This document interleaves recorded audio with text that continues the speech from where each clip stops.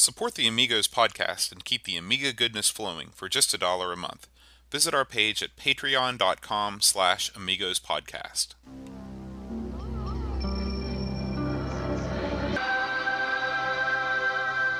Amiga, the first personal computer that gives you a creative edge.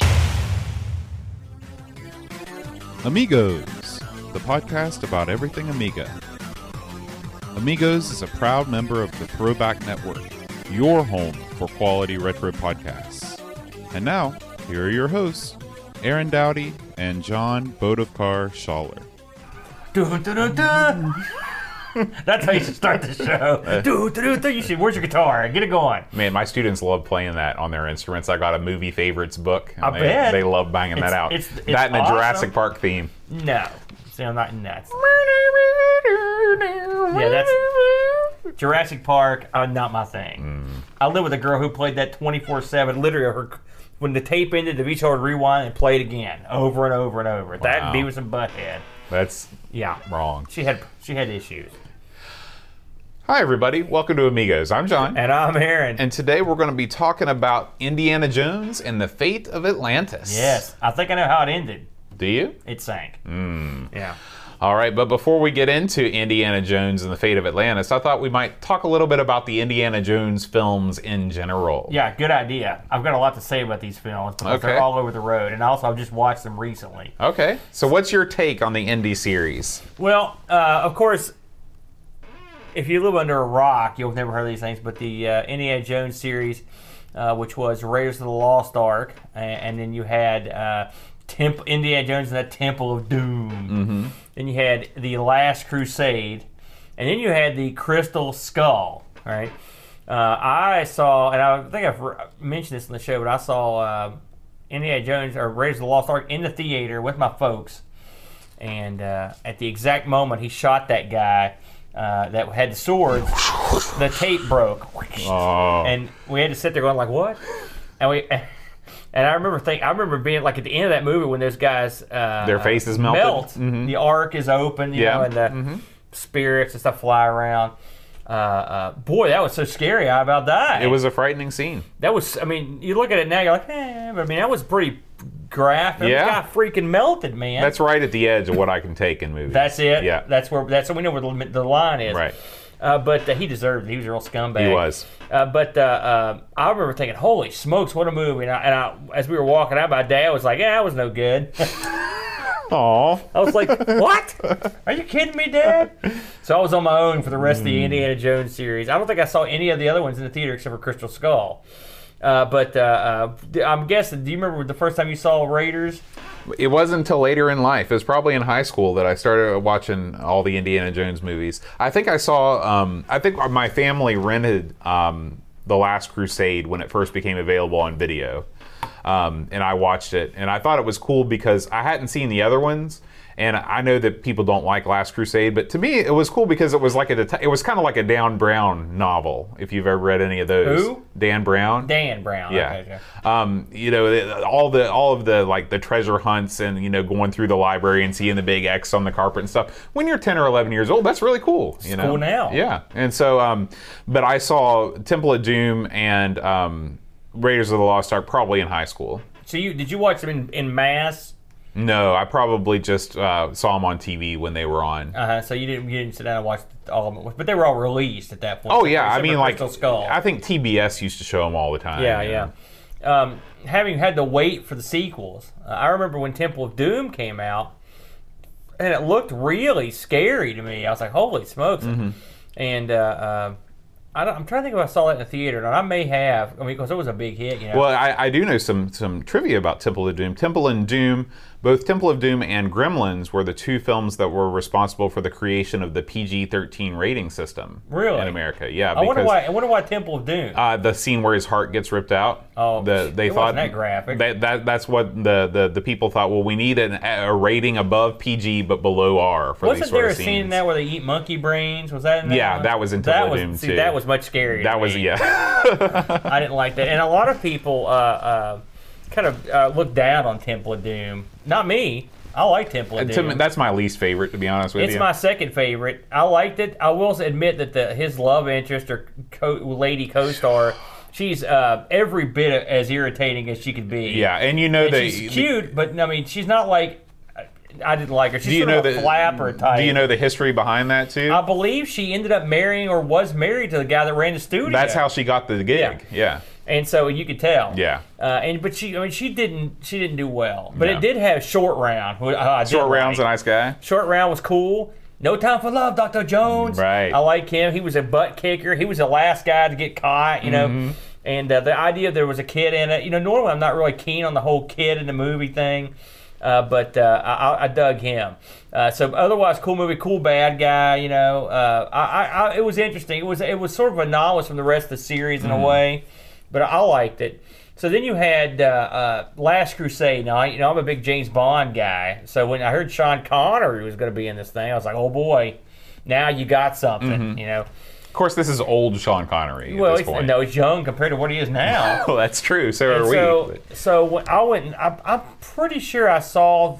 I think I saw it in the theater, but I'm not sure. But I remember when I saw it, I didn't like it at all. I didn't like it a bit. I thought it was no good. And the only part I liked was when Indy got Hitler to sign that book. That was the only part I thought was funny. You know. But the rest of it just didn't do it for me. I didn't buy into the religious aspects of it. I didn't like the ending with the find the chalice, and it didn't do it. Didn't do it for me. Now I have recently rewatched it, and I watched it with my kid, and I warmed up to it a little bit. It was a little bit better. And there are some pretty funny parts, you know. When they're tied up, you know, Sean Connery, and they're tied up, and the guy says, "Is there anything I can do for you?" And he says, "I certainly hope you'll die soon." And I do like that. There's a bit when they're on this Zeppelin, and Indy is dressed as a ticket taker, and there's a Nazi on there, and he takes a Nazi and boots him out of the Zeppelin, and then he goes, he didn't have his ticket. Everyone on the whole Zeppelin holds their ticket and starts shaking it. Here, I got mine. I thought that was pretty funny, but it's got its moments. You know, again, I'm still not too keen on the ending. He chose poorly. I like that, but it is okay. Then we'll get to I'm guessing you love that one then. I mean, that one, I like probably 1 and 3 the best, tied. I think they're both good films. Really? Tied with 1? Yeah. I'm surprised. I thought 1 was head and shoulders above the other ones. I really did. Of course, it was the first one. Then you got Crystal Skull. Now, this one I absolutely saw in a theater. It was just out of I saw it in the theater also. 3 or 4 years ago when it came out. And I didn't know anything about it. I knew it was Indiana Jones. I knew Harrison Ford was old at this point. But I thought, well, heck, Indiana Jones, right? And then I went and saw it. Now, have you seen the Crystal Skull? Yes, I saw it in the theater. Okay, you didn't come with me, did you? I might have. Because I went with a big group of people. Yeah, I might have come with you. So what did you think of Crystal Skull? Bill? I did not hate it nearly as much. It did not deserve nearly the vitriol that it... These movies are not Citizen Kane, you know? Indiana Jones. It's Indy freaking Anna Jones. They're dumb. And this was a dumb movie. Now, this one was probably dumber than the other movies, but it's still a dumb action movie. The whole thing in the refrigerator when he hides from the nuclear bomb, of course he's going to do that. It's Indiana Jones, you know? I thought that the CGI and stuff, it relied too heavily on that stuff. But I don't know. It was fine. You can tell me how much you hate it. Go ahead. I hated it. Here's how much. A lot. Let me begin. So, for starters, this was the movie where they were going to pass the torch to a new, younger man to pick up the mantle of Indiana Jones. The young Indiana Jones, I think he was called. No, he was called that idiot goof from Transformers. What's that goof's name, Boat? Do you remember his name? He's always in trouble. Alexi Lawless. No, it's not. So, anyway, the movie is an endless series of events where Indiana Jones gets captured and escapes or is freed over and over and over. Indy looks old and tired. He looks beat down. It was cool to see the chick from the first movie come back. I always liked her, you know, but it wasn't that cool. And the Shia LaBeouf. Thank you, Duncan. Shia LaBeouf. This guy, I know it's popular. It's stylish even to hate on this guy. So for once, I will be stylish. I don't like this guy. It's also stylish to hate on this movie. You're being stylish all Yes. over the place. Shia LaBeouf, whatever you call him, he's a goof. The LaBeouf's a goof. It was horrible in this movie. He played this 50s style greasy biker or something. Are Yeah. you kidding me? This guy's no fighter. Did you look at this guy? Well, neither is an archaeology professor. No. I mean, he looked like a goof. It's like if we put biker attire on you and put you on a hog and sent you down to the biker bar. They'd eat you up and spit you out. They would. They but, would. Or maybe they wouldn't. Maybe you're a tough guy. If you had your sword, then you got problems. That sounds like a movie. The Adventures of Boat, and you drive around the nation with your Samurai biker. Samurai get up. That would be pretty cool, actually. Man, I'd pay to see that. But yeah, LaBeouf was horrible. The whole nuke thing, horrible. The plot for this was god awful. You know, God, bad. It was so bad. The whole Crystal Skull phenomenon. I thought it was going to be a product tie-in because, you know, Dan Aykroyd has the Crystal Skull vodka that he makes. And I thought that was going to be I had no idea. Really? Yeah, yeah. How are you going to tie that in? What? Dan Aykroyd's going to show up. Hey, guys, here's some Crystal Skull I'm vodka. an alien. Yeah, if you're, I don't know how this flies overseas, but in America, the Crystal Skulls mystery has been very Is it actually a interesting. real mystery? Absolutely. If you watched way back when I was a young lad, there was a show called In Search Of, Leonard Nimoy. hosted by Leonard Nimoy, and that was one of the episodes they did was the Crystal Skulls. And if you're into that sort of stuff, which I am, you've heard of these stories and all the people that own these Crystal Skulls. Where do they come from? What do they do? You Right. know? And so leave it to, I believe did Lucas write this? I think Lucas was the guy that wrote the screenplay for this Indiana Jones movie. I don't know. Whoever wrote it should stop. But the whole alien tie-in was a disaster. I hated it. Enough said. It was no good. It was a dud. So with those movies out of the way, let's talk about some of the games that we played that were based on the movies. So I think the first Raiders type game I played would probably be the Temple of Doom game that Atari put out. That we actually did we look at that on the show? I believe a while back. The the one where he goes to the mines with his whip and he rescues the kids out of the cages. There's also a mine car section. Surely you've played this. It was on the same hardware that Atari made. Well, I know that the first game was Raiders of the Lost Ark on the 2600. Oh, I forgot about that. Yeah. You're right. That's the one where that's one where Harrison Ford saw it and he's like, that's just like the real movie. In all seriousness, he was all in when he saw that game. Did Howard Scott Warshaw make that game? I believe he did in like 4 weeks. Now, I'd forgotten about that game, and I will have to say that we did play that on Twitch, and it was an advanced game. It was an adventure game that you put on the Atari. And that was a very impressive game. I have to say I totally had forgotten about that. So yeah, you're right. It had the iconic tune in it. I know Howard Scott Warshaw made it because I've seen him walking around in that hat. Indy's iconic hat. So I'm sure he made it. So, well, he's also the ill-fated programmer that was assigned E.T. Yeah, he got paid though. So you're right, and that was a pretty good game. And then the next game I would have played would have been the Temple of Doom game that we talked about. Now that game has some people like it, some people don't, but I kind of dug it. I think it was on the same. Chipset in the arcade as Jedi was. That makes sense Have you because played it? The sprite style is similar. Right, yeah. right. It's pretty fun, including all the. It's even got a part where the guy's doing the ritual in front of the flaming mouth and the statue. I thought it was a pretty good game.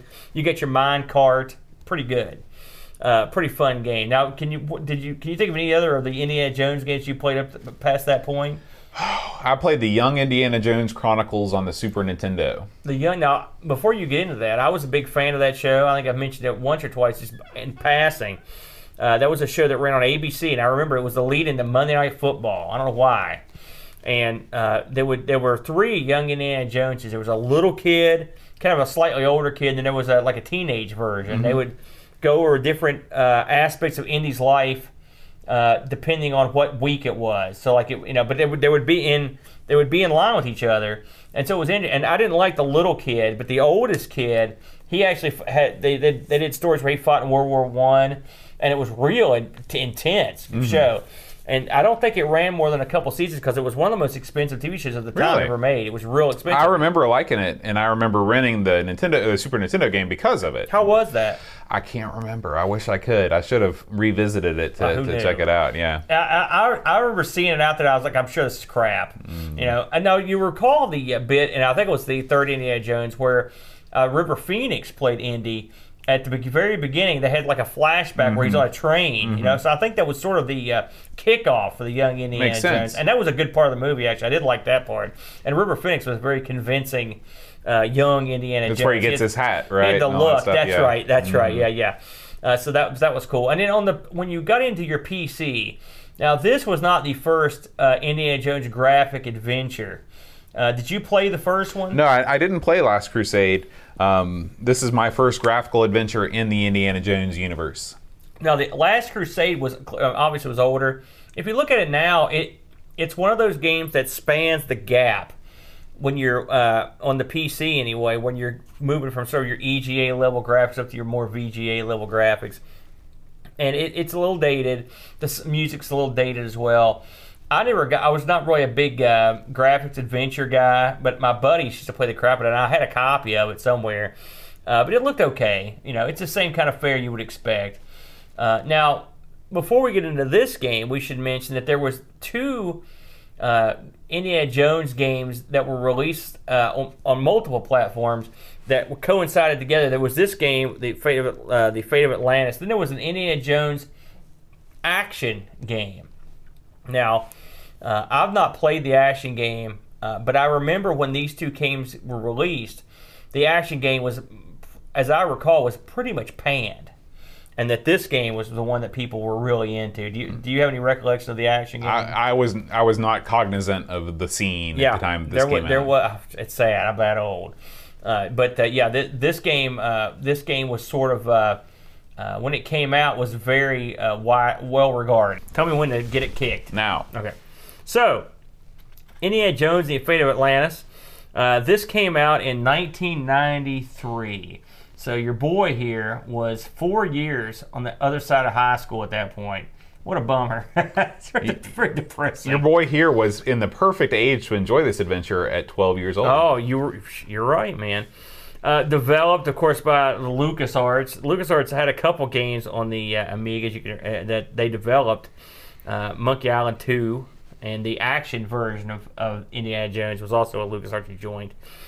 You want to take a guess how many discs this came out on? I know this because I looked it up. It's the same as Monkey Island 2, right? 11 discs. 11 big discs.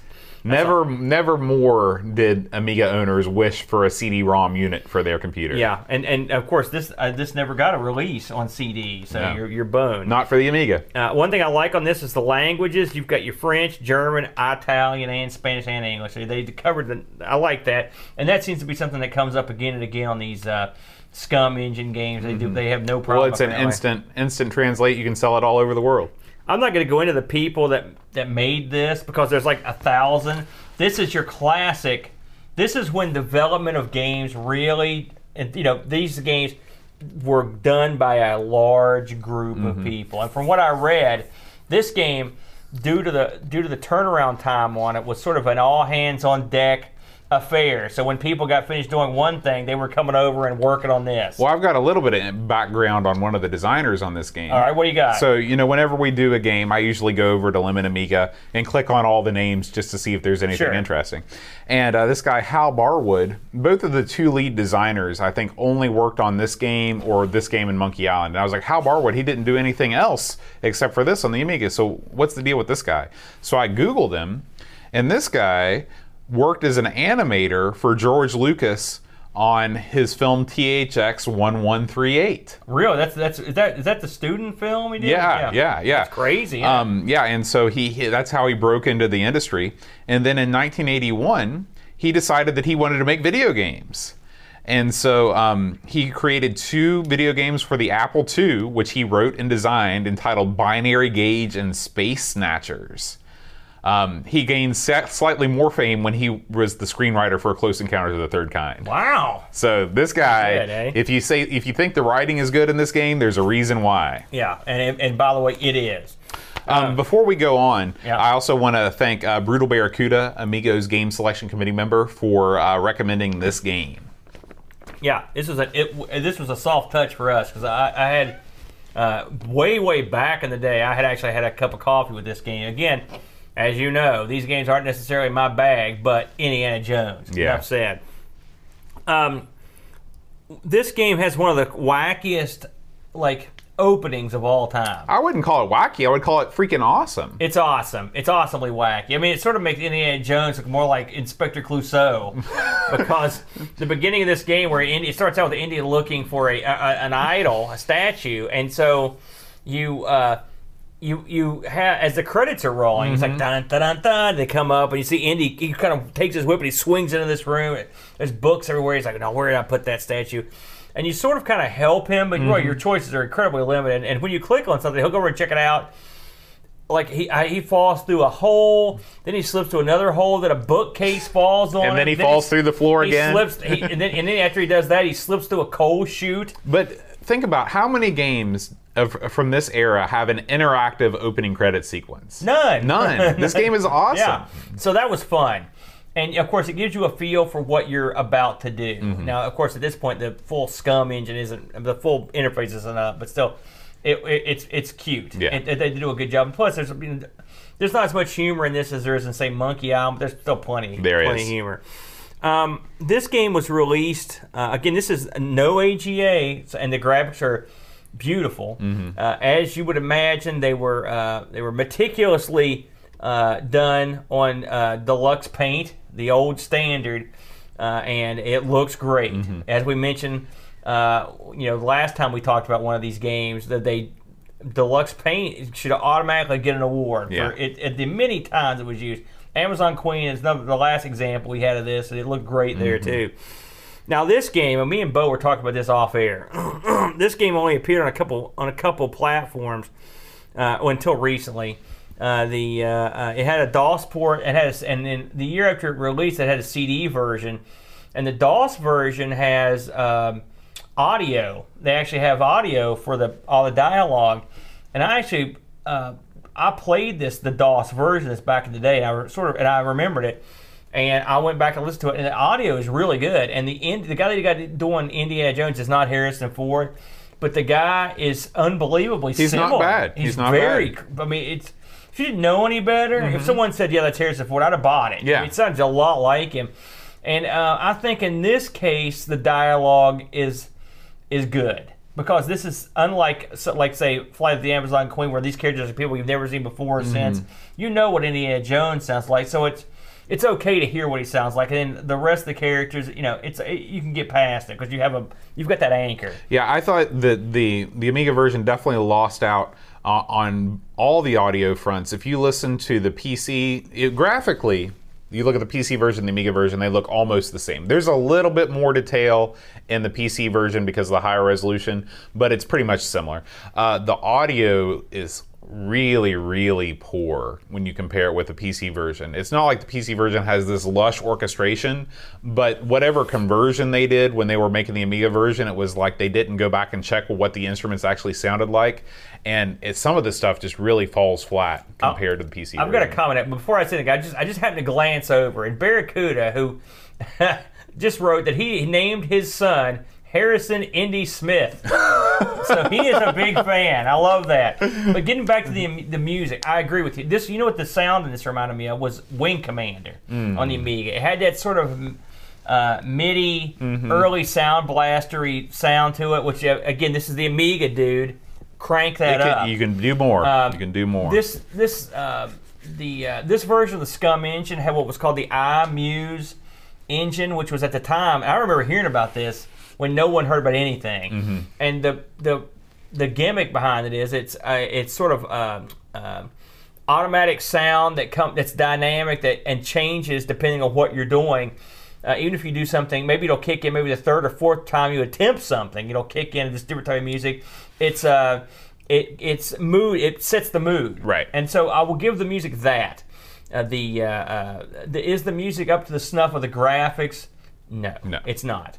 And this game, and of course, especially when you compare it to Flight of the Amazon Queen, which is, I think the music in that was just so well done. Well, the music in this, it was very MIDI sounding music. You're right. I noticed when I listened to it, I was like, man, this is not that appealing. I know we're gonna get murdered because I'm sure people love it. It's not the Amiga's fault. I mean, the Amiga was capable of producing tons of awesome audio. Whatever the programmers were doing here, I think it was just an example of a lazy port where they took the tracks from the PC version and dumped them without checking on them. You know, and they did improve with the CD. Now the other place this was released, which I was getting to, was the FM. My personal favorite is the FM Towns Marty, which Boat is now required to buy me one of these.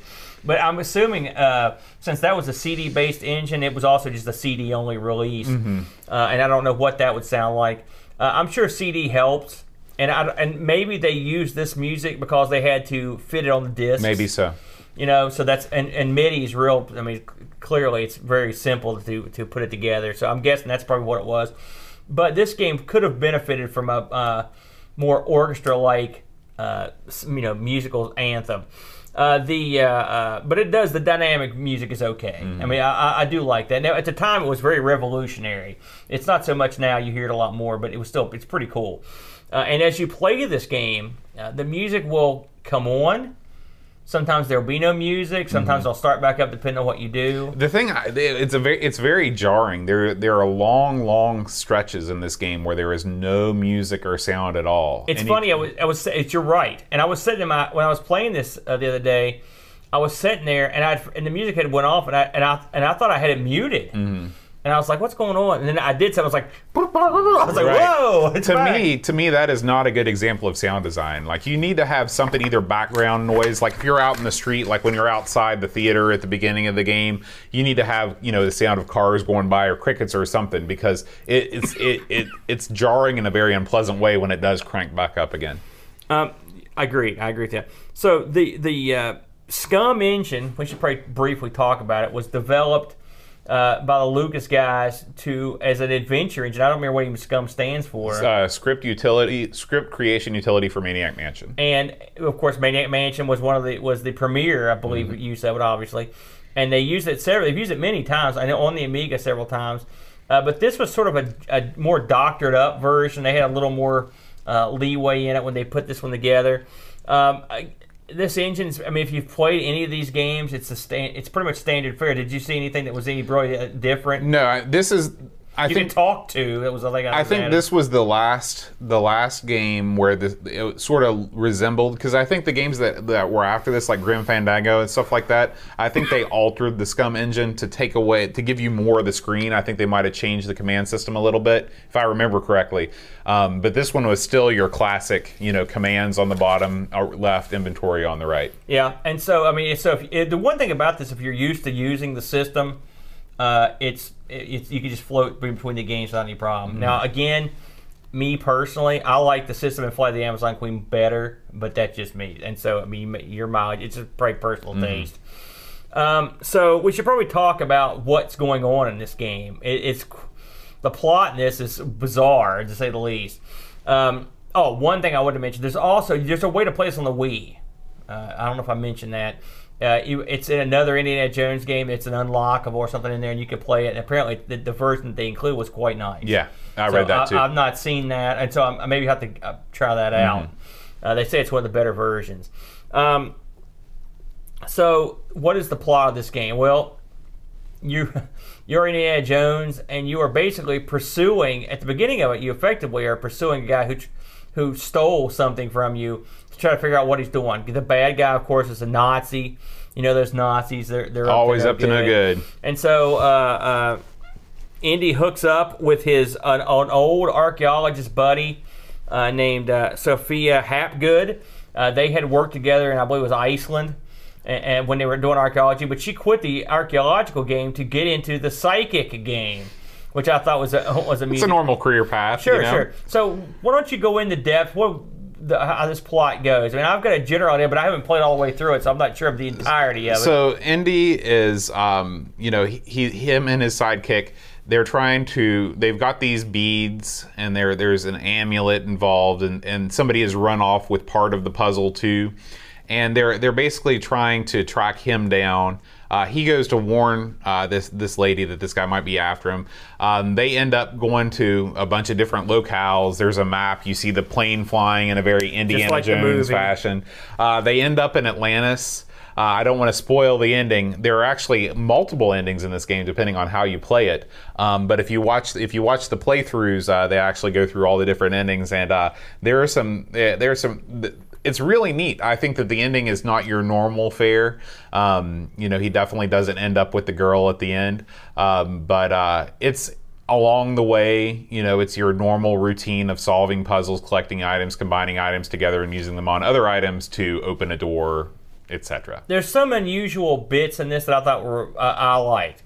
For one thing, there's a very robust conversation path in this, and what I mean by that is, you really get, this is sort of what you saw in these, but you really got a lot of options with your conversation, how it goes, and really nothing. There are a few places in this game where you can be killed. Right, which is unusual for a LucasArts game. But for the most part, you're free to kind of screw up and try again. Yeah, and the parts where you can be killed, they give you plenty of warning, like, hey, this is, you need to do something. This is an area where you're going to be killed. I read somewhere that one of the places you could be killed was punching Hitler.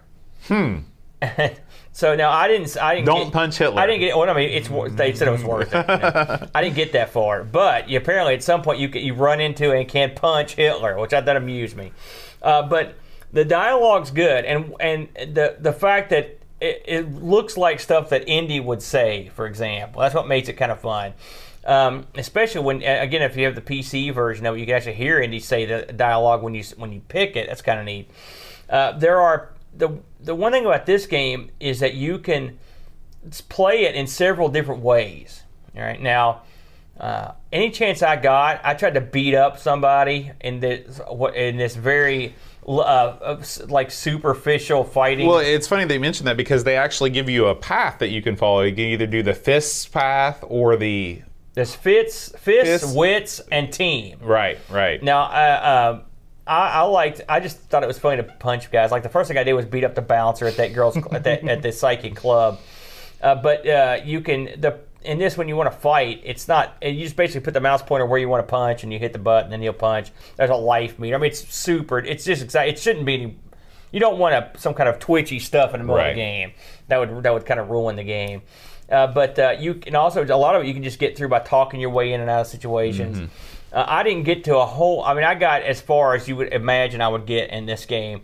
But it gave me enough time, to understand how the game works. It's your sort of classic Monkey Island-like game. Like you said, there are plenty of puzzles. I've got to get this item to get this other item to get this guy. I've got to put this mask here. I've got to put this. There's a bit where you've got to try to trick this guy into thinking you're a ghost, and you've got to have a mask and stuff. And I'm not gonna say I don't think it's that revolutionary. I will say again, the common sense elements that I liked in the Amazon Flight of the Amazon Queen, I thought were sort of present in here, but for whatever reason, I was picking up on the vibe of that game a little more than this one. This game is beautiful. I will say one thing. These guys, you've got a huge staff of guys. Some of the scenes in this are so detailed. I will say they've got that over almost every other game of this type in terms of the way the scenery is drawn. The artist on this must have been out of his mind. They have, just the scenes in libraries and stuff, and they've drawn all this stuff. The screen is completely full of colorful stuff. Yeah. That's the great thing about this game is that in some of these rooms, you're going to be stuck in this room for a long time because there's a puzzle you've got to solve. And they make it worth your while because they do make the scenery so beautiful. Right. Indy can, there's depth when Indy moves. So, like, for example, early in the game, there's a scene where the camera is looking out of a window, and you see Indy come and cross the street and go in this other building, or you can see a guy get in the car. Sometimes there are little cut scenes. early on, there's a scene where you see the bad guy who was hiding, and he walks off. And there's some scenes, where just you see stuff that happens that Indy doesn't see, so you sort of have an idea what's going on, that's pretty cool. I liked the girl. There's not, at least to the parts I got, there's no super duper love interesty type thing. They just mostly trade barbs, and since you're playing Indy, you can be as big a jerk as you want. So if you think like all the crap you do is garbage, your psychic thing is crap. The girl has like this spirit guide that's an Atlantean that she calls upon. Indy thinks all that's crap. You can be a real jerk if you want. I like the idea that you could be a jerk if you want. I think that was fun. One thing I wanted to mention is that the story of this game is pretty interesting. I read over. I had to admit, I read the overarch of the story just so I could get a flavor for the ending of it. And when they went to make this game, they originally looked at discarded screenplays to make the game. Did you read that? And one of the ones they looked at was from the same guy, Indiana Jones and the Brass Monkey or something like that. No, it was from funky. That would have been a whole different movie where Indiana Jones enters a dance contest. But one of the ones they looked at was an old movie script that got rejected. It was from the guy that did Home Alone, Chris Columbus, did a bunch of good movies. And so they went ahead and just did their own. So this is an entirely original script. Right. This was really Indiana Jones 4. Yeah, it was referred to that many times. And I had even heard a rumor, and this has been way before Crystal Skull was released, that they were going to base the fourth movie on this game. It would have been a lot better if it would have been a lot better. This game was a lot more whimsical. This game was a lot more interesting. Atlantis is cool. I didn't like the alien tie-in in the movie. I thought that was just, I didn't like it. This is your Indiana Jones 4. Really, it is. It's much more interesting to look at. Did the interface do anything for you? I mean, did you notice anything you didn't notice in Monkey Island? It's very similar to Monkey Island. I tend to prefer this interface over the Flight of the Amazon Queen interface just because I'm more familiar with it. It seems more like home to me. Although I prefer Flight of the Amazon Queen as a game over this game. Like I said, when we talked about that game, that's probably, it might be my favorite point-and-click adventure game of all time. So they're both beautiful. But they're both they're a feast for the eyes, as they say. Yeah. It was said that when this was converted over to the PC, they had to do the dialogue. There were 8,000 lines of dialogue. That goes to show you how much dialogue is in this game. Because you've got to think they've got to do lines for every response. All the bad guys' responses, all the NPCs. I mean, the conversation trees in this game are deep. It's not quite. I think I've never seen a game with more dialogue options than Cruise for a Corpse, but it's definitely up there. Yeah, the game was a massive success, as you can imagine, and so pretty much after it was released for a little while, there were talks of a sequel, and there was a sequel planned for this game. But it was, believe it or not, it was killed. The original title of it was going to be Indiana Jones and the Iron Phoenix, right? And it was going to be set after World War II and would feature Nazis seeking refuge in Bolivia, trying to resurrect Adolf Hitler. That was going to be the plan. And from what I read, German people, when they demoed the game, their German people were like, "Listen, this is going to have to get." This got to go through extensive rewrites to be released in Germany because they've got laws that prohibit about that. Stuff like that. And so and they also LucasArts looked at the overall market. They knew Germany was going to be a big player in this game. In fact, when I had my sealed copy of Maniac Mansion that I bought at a thrift store for $5 and sold for like $5.75, it was to a guy in Germany. Really, $575? Wow, what a deal! Here's something I didn't know. I'd heard some of this stuff, but the plot that they were going to use for that game was actually turned into comic books. The Dark Horse had a series of comics. Interesting. And under the same name, and they were published in December '94 to March '95. And there's been several comic book adaptations. Another game that we're looking at doing was called Indiana Jones and the Spear of Destiny. and that was going to revolve around the Spear of Destiny. That's another game that ended up not happening, and it was also another game that got turned into a comic book series, and from April to July of '95. So this game, as big a seller as it was a million copy plus blockbuster. And now you can you can go to Steam and get it. I think Good Old Games has it. It's everywhere. Yeah, I've got a copy of it that I got on a Humble Bundle. It was all the LucasArts games for like 99 cents. Of course, the reviews on this game, as you can imagine, were off the freaking charts. If I can turn to my reviews page, there it is. So, Amiga Action gave it 91. Amiga Computing 88. Amiga Computing reviewed it again in 95. I love how they do this, and they revised their review down. Yeah, I always love that. Yeah, somebody write in and tell us why that was. It's funny. I'm looking at these reviews, and they almost all did the same thing. Like Amiga Format reviewed it in 93 and gave it a 92. Then they looked at it again in 95 and gave it a 90. So they revised it. So I guess the game got less good as it went on. And for whatever reason, they revived down. Now, that much said, it's looked upon now as an absolute classic. And I can remember when this was released, and it was released alongside Indiana Jones and the Fate of Atlantis, the action game that we talked about earlier. And the action game was widely regarded as no good, and it was made by the same outfit. So I don't know what happened there. This game, this sort of plot with Atlantis and Nazis, it lends itself to the Scum engine, that type of game, like perfectly. I mean, really, you couldn't pick a better plot.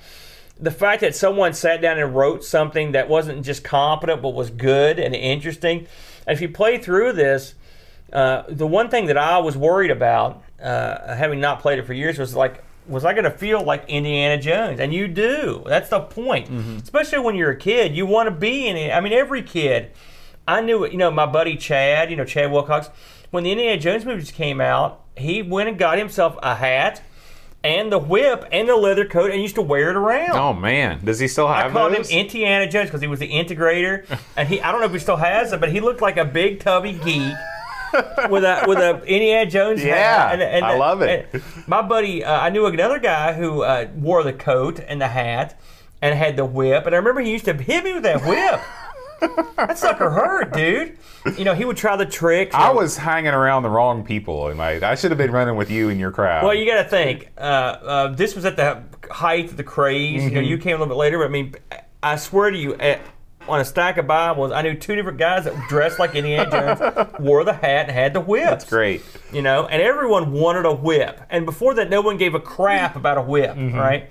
But after Indiana Jones, everybody had to get the whip, and the hat's cool looking, So it was really an American phenomenon for sure, and I'm assuming that most of the world it was just as popular. And the game lives up to the legacy of Indiana Jones quite nicely. Again, I'm not the best at these games, and I struggled through. But again, having played these other ones, it's just a matter of trying to do the right thing and say, okay, what do I need to do here? Where do I need to go to get this? Generally it was okay. It wasn't too difficult to figure it out.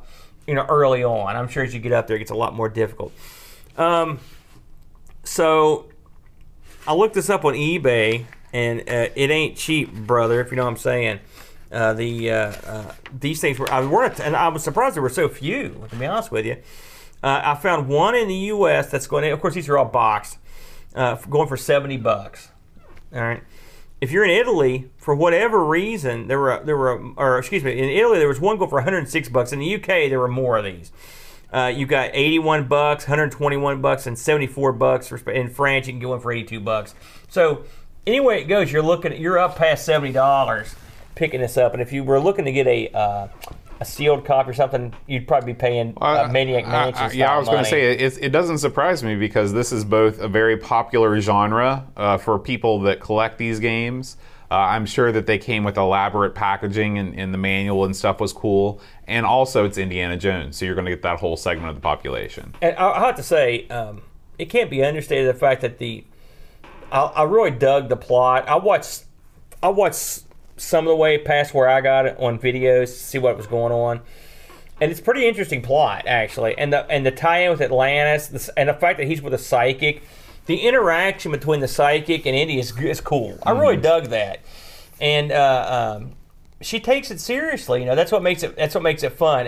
What it does is it sets up a lot of great dialogue. Well, she takes it seriously because it might actually be real. Hey, who you telling, buddy? I can read your mind right now. Blank slate. Hey, you don't have to tell me. It's like looking into the void. And some of the NPCs that are just lumbering around are amusing. Like I said, there's doormen and guards and just goofs, and there's other archaeologists, and they're all, and the Germans. They all have personalities. I will say that this is it seems like it's a very, very long game. It must be, because I mean, I stink at it, but I still played for hours and hours just to get where I got. Because if you play it straight through, this long play that we're watching now, it's 3.5 or 4 hours, and that's not taking time to solve the puzzles or anything. So you get your money's worth when you bought it. Absolutely, but I mean, I will say it seems pretty linear. I guess if you pick different ways to play, I think this is the most non-linear of all point-and-click adventure games. But I mean, still, once you know what you need, I mean, I guess they're all sort of like that. But you do have. I like the fact that, like, at one point, apparently, you could just tell the chick to get lost, right? Which is kind of cool. And or you can go the fisticuffs way. Again, that's a nice ad. You know, it gives you a little extra value, a little bang for your buck. It is a shame that they never made the sequels for these, because they could have just used this engine, put the new stuff in, and it probably would have been just fine. So, there you go. So, what'd you think overall? You dug it? Overall, I like it. It's a good. It's not Flight of the Amazon Queen, but it's just below it. It's awful pretty. It is. It really is gorgeously done. And it's the closest.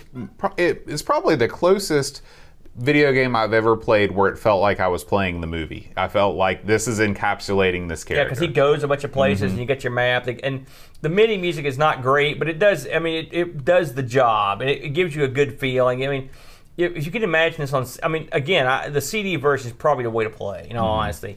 Because you've got the better music and you've got the dialogue. The dialogue you don't have to deal with swapping 11 discs in and out. Oh, man. Like I said, I played the WHD load on this. I didn't even try. Usually I'll load up the GoTech, but I wasn't going, not on 11 discs, brother. I'm not that adventurous. You know, there were so many reviews I read on this on Lemon where they're like, I played this till I got to disc 10 and it was corrupted, so I never got to finish it. And so that is the worst thing. That's the worst. Has that happened to you before?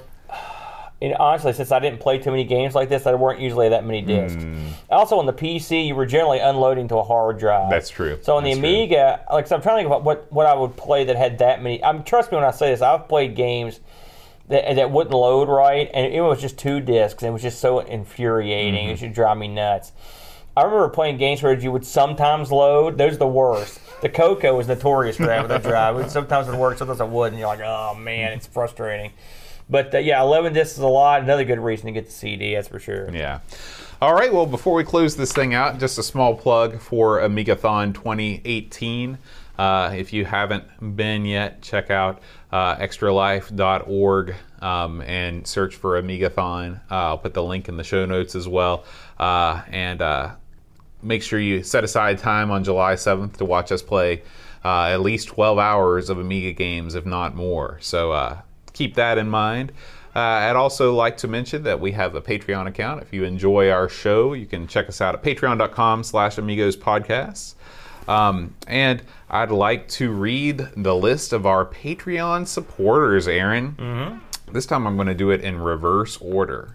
But not just normal reverse order, total reverse order. I don't know what that means. That means last name first. Do you have this memorized? No. So you're just going to read off a page? I'm guaranteed to still mess it up, though. You could trade a chimp to do that, can't you? Barman Kjolbjorn. Oh, okay. Dawn at Pixels. Warns Jason. Coles Darren. Barracuda Brutal. Bingston Daniel. Humbertstad. Tommy Kim. Nelson Eric. THT. That one works both ways. Oh, what's that called when you can do that? It's called a palindrome. There you go, bam.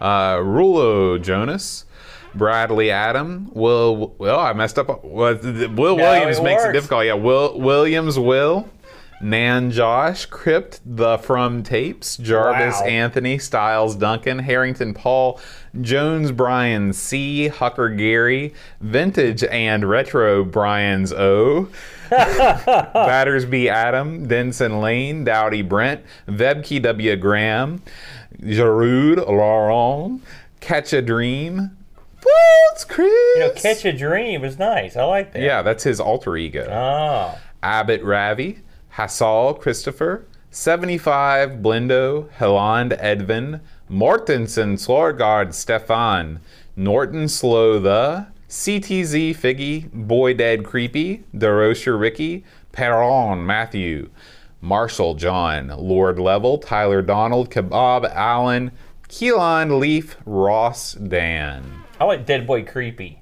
Dead Boy Creepy. Was it That's no, was it Creepy Dead? No, it's be Boy Dead Creepy. Yeah, that's weird. It is weird. Kind of like Creepy Dead Boy. They're all also weird. Good job, I think. Thank you. So we are recording this in advance for sometime in the future. The schedule is still messed up in my mind, but the singing will return once we return to our normal schedule. Oh man! So is that a threat or a promise? It's both all wrapped up into one delicious package. Oh man! Aaron, next week we are going to play that crime-stopping classic, Lethal Weapon. Oh, based on the film. Based on the film. Yippee-ki-yay, mofo. No. Oh, man. All right, guys. We'll see you next week. Until then, adios.